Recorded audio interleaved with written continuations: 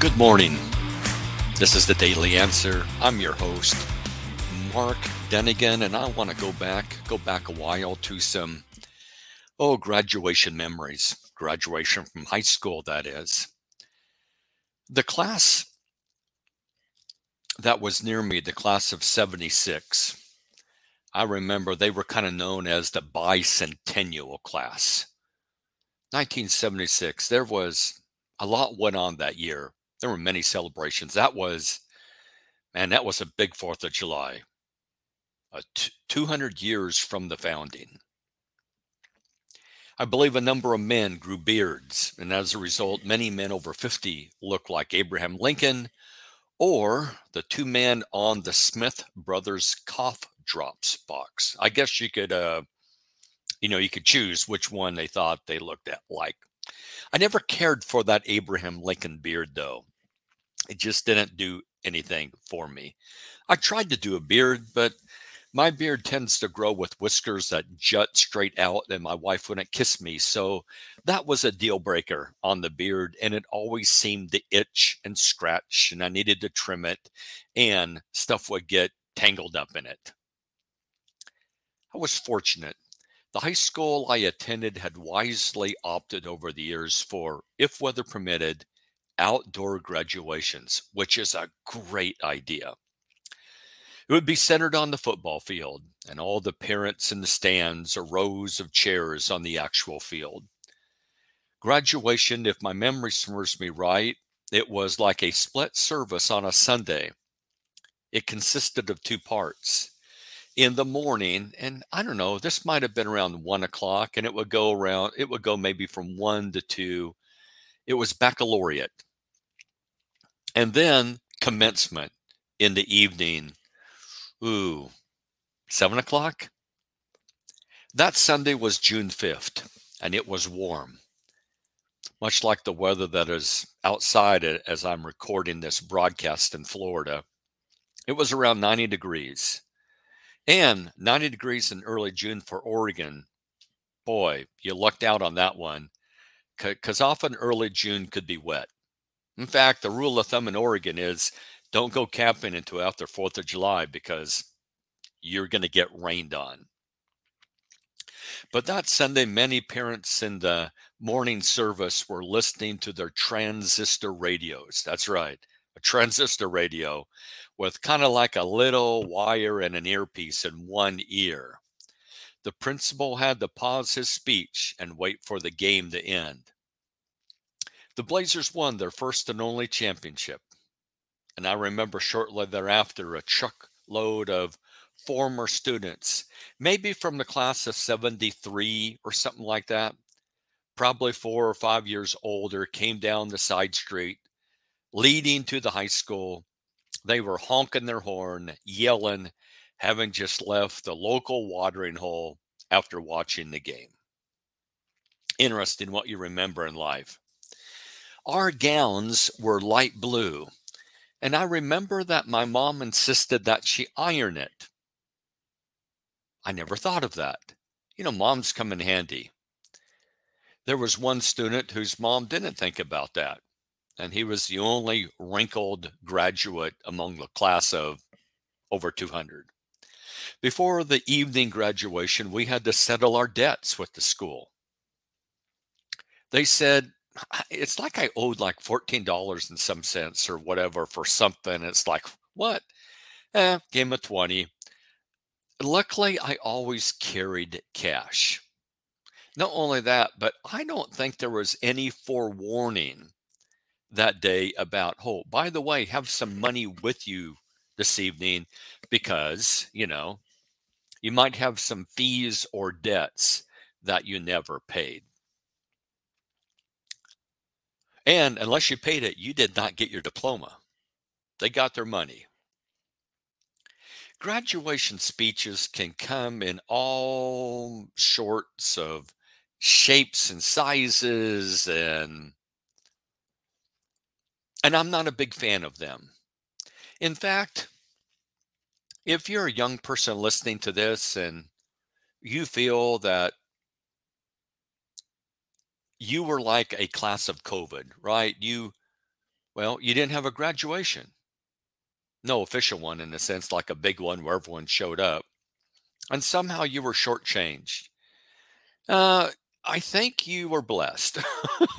You were spared the graduation speeches. So I can sympathize with young people during COVID who didn't have any graduation ceremony, but there was a silver lining in that. Sometimes the speeches are journeys down memory lane. We had joy, we had fun, we had seasons in the sun. Wasn't it a great time? Other times they resemble a Tony Robbins, you can do it sort of thing. Some sort of multi-level marketing, build them all up and go out and sell, kind of like the ant and the rubber tree plant. And at other times, man, they can just be fire and brimstone and just angst. The nice girl with 4 years of straight A's who never seemed to get into any trouble was the valedictorian. And out of that nice girl who always got the straight A's, never seemed to get in any trouble, came out an angry, blistering tirade. You just never know. What seems safe is not always as advertised. You just don't know what's lurking inside other people. And yet, I have nothing against giving the speech to, again, someone that put in hard work and time and effort to get straight A's. Have no problem with that. I think we should reward um, exceptionalism. Yeah. But you don't always get the best speech. By the time I graduated as a senior, I had been to many previous graduations. You see, that happens when you're in band. I vividly remember my freshman year where I learned to play Pomp and Circumstance. Boy, how many times did we play that? I don't know. I mean, we just kept playing it and playing it and playing it and playing it. As everyone, well, first of all, we would play it as all the graduates came in and sat down. Okay, so there's, I don't know, 5 or 10 runs through it. And then I think we played it. Did we play it the entire length of people going up and getting their diplomas? I don't know, but we played it a lot. And we played it in the morning and we played it in the evening. And before the graduation of that particular freshman year, our gym class, well, we didn't do gym class that day. The varsity football coach who taught gym class, who gave me a B. I could have never, if you were a boy and you did not go out for the football team, I don't know if there was any way to get straight A's in your freshman year or sophomore year, because that the gym coach who was an ex-Marine didn't have much respect for you, no matter what else you accomplished in life, if you were not on the football team or in that program. But it just seems like that. I mean, my freshman year of high school was very difficult, probably about one of the most difficult years of my young life. You were nobody. You really were. You were nobody. Um, I went to high school during a time when, there was a lot of bullying going on, and I don't gripe about that. That's just life. Okay. Big guy picks on the little guy. Senior boys pick on the freshmen. You get pushed in the lockers. You get kicked. You get notes put on your back that say "kick me." You get roughed up and etc. And so, and that was good. I'm not going to complain about that. I'm not going to take that back. I'm not going to wish that never happened. That was really good for me. And I remember basketball practices at 5 or 5:30 in the morning, and I never played at all. That was very discouraging. It was dark. It was rainy. It was cold. I never got to get in the game with a number of the other guys on the team, but we've toughed it out. That was a relatively miserable experience. But then the sun came out and spring showed up and baseball season started and I could play baseball. And then I remember it got warm. We'd had good times in playing baseball, and we had some good memories there. And it looks like that as a freshman boy, I could do at least something halfway decent without stumbling all over myself. And and I don't know. I guess I will always look back. Maybe that's when high school turned the corner. That day that instead of having gym class and getting on our shorts and man, gym class was work too. There was no loafing in this guy's gym class. You worked up a sweat every day. But on this particular gym class, we were going to help set up chairs for the graduation. And so we went and got extra chairs, maybe at the junior high school in town. And we got to ride around in the back of his pickup truck. And so we'd get these loads of chairs and he would drive. And not only that, but I remember specifically that day, the Lutheran church on East Hill in town caught fire. The steeple caught fire. I think they were doing some sort of repainting or restoration work, and something happened. And man, that steeple went up like a torch, and you could see it all over town. And so the football coach stopped, and we drove up the hill and parked somewhat near where that was going on. And it was a town that everybody knew each other. And so it was a volunteer fire department. And yes, it would be rebuilt, but it would never look the same. Graduation is kind of like Times Square to me. It looks really cool at night, but it looks different in the daytime. And what I remember about my graduation is how quickly it went. And at least for me, it was kind of like kissing your sister or your aunt. I'd always wished I was one of those guys that could do the front or cool backflip while up on stage and getting my diploma, or just something that would call attention to the fact of, hey, I graduated. I just remember it being my turn. My name was announced, a few claps or calls from the crowd, a diploma, a handshake, and it was done. I thought to myself, that's it. And so hopefully your experience was more eventful than mine, but it will probably be relatively much the same.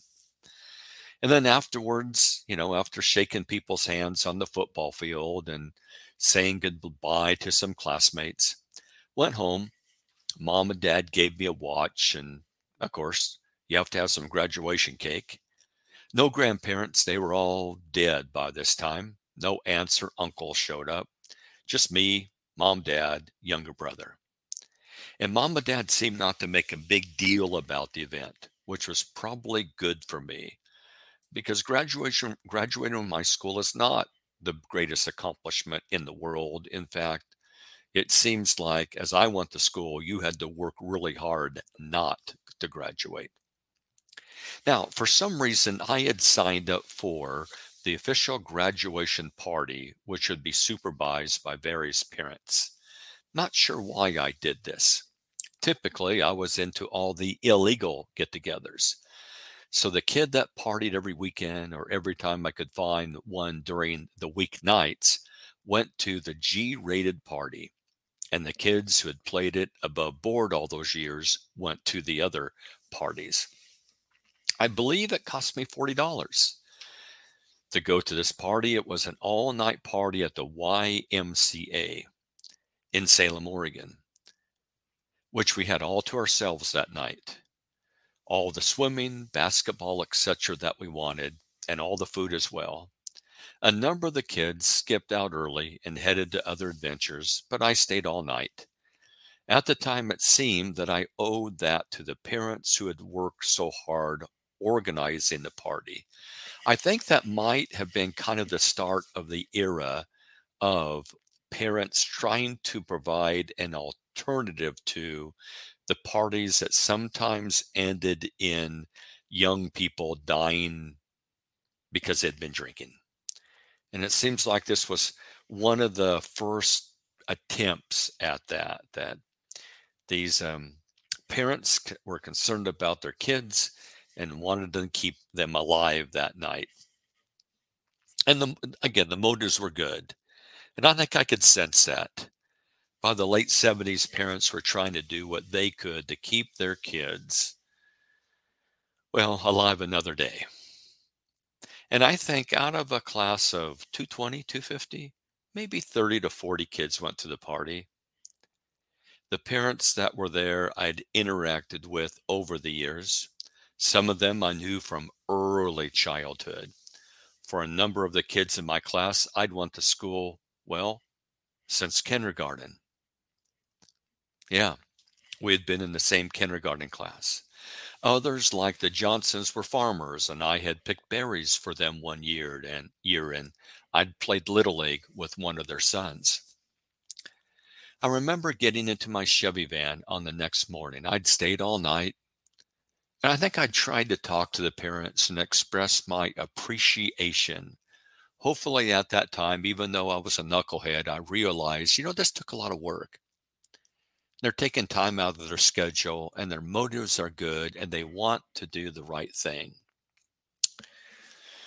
And so there I was, and I just remember that early Monday morning. It was like, I don't know, I think we got out of the Y around 6 or 7. The streets of Salem were quiet because the Y was downtown and deserted. It was a wonderful day, early morning Oregon. At that time of year, a little cool in the morning, but that would quickly dissipate because we were having a warm spell. And the sprinklers had been going because it had been like 90 degrees. And so there was this amazing smell of pavement and landscaping cooled by water overnight after the previous day's warmth. Well, I headed home. And I thought to myself as I headed home on the Silverton-Salem Highway, so this is the rest of my life. I would come home, go to bed, and by the next evening, I was working full-time, nights at the grocery store, and I would be there for the next 11 years. And after that, I'd been working ever since. Going to the nice party that night might have saved my life. You never know. I would not meet my wife for at least 2 more years at the grocery store. But behaving myself, at least on that night, might have kept me in the game. It's hard to believe that I graduated, what is it now? 44 years ago? That's a big number and has the sound of age attached to it. I know some of my friends took off to California after graduation and stayed until they ran out of money. I thank God I stayed alive, stayed and worked, saved, and thus now able to go and see all, and hopefully wiser and in some way experiencing better things. So don't worry if your particular trip is altered, scrapped, or delayed this year. You had something planned and it falls through. There are plenty of trips up ahead, for you have the rest of your life. And if you're a young person and you graduate from high school or college, and at the end of that, there is no amazing adventure or trip, that's okay. And you have to report to work the next day. That's fine. Because the greatest trip might be up 40 years ahead of you and will be more than worth it and will be far greater than any trip that you could take when you were 18 or 24 years old. This is Mark Dunagan for The Daily Answer. Until next time, we'll see you in the funny papers.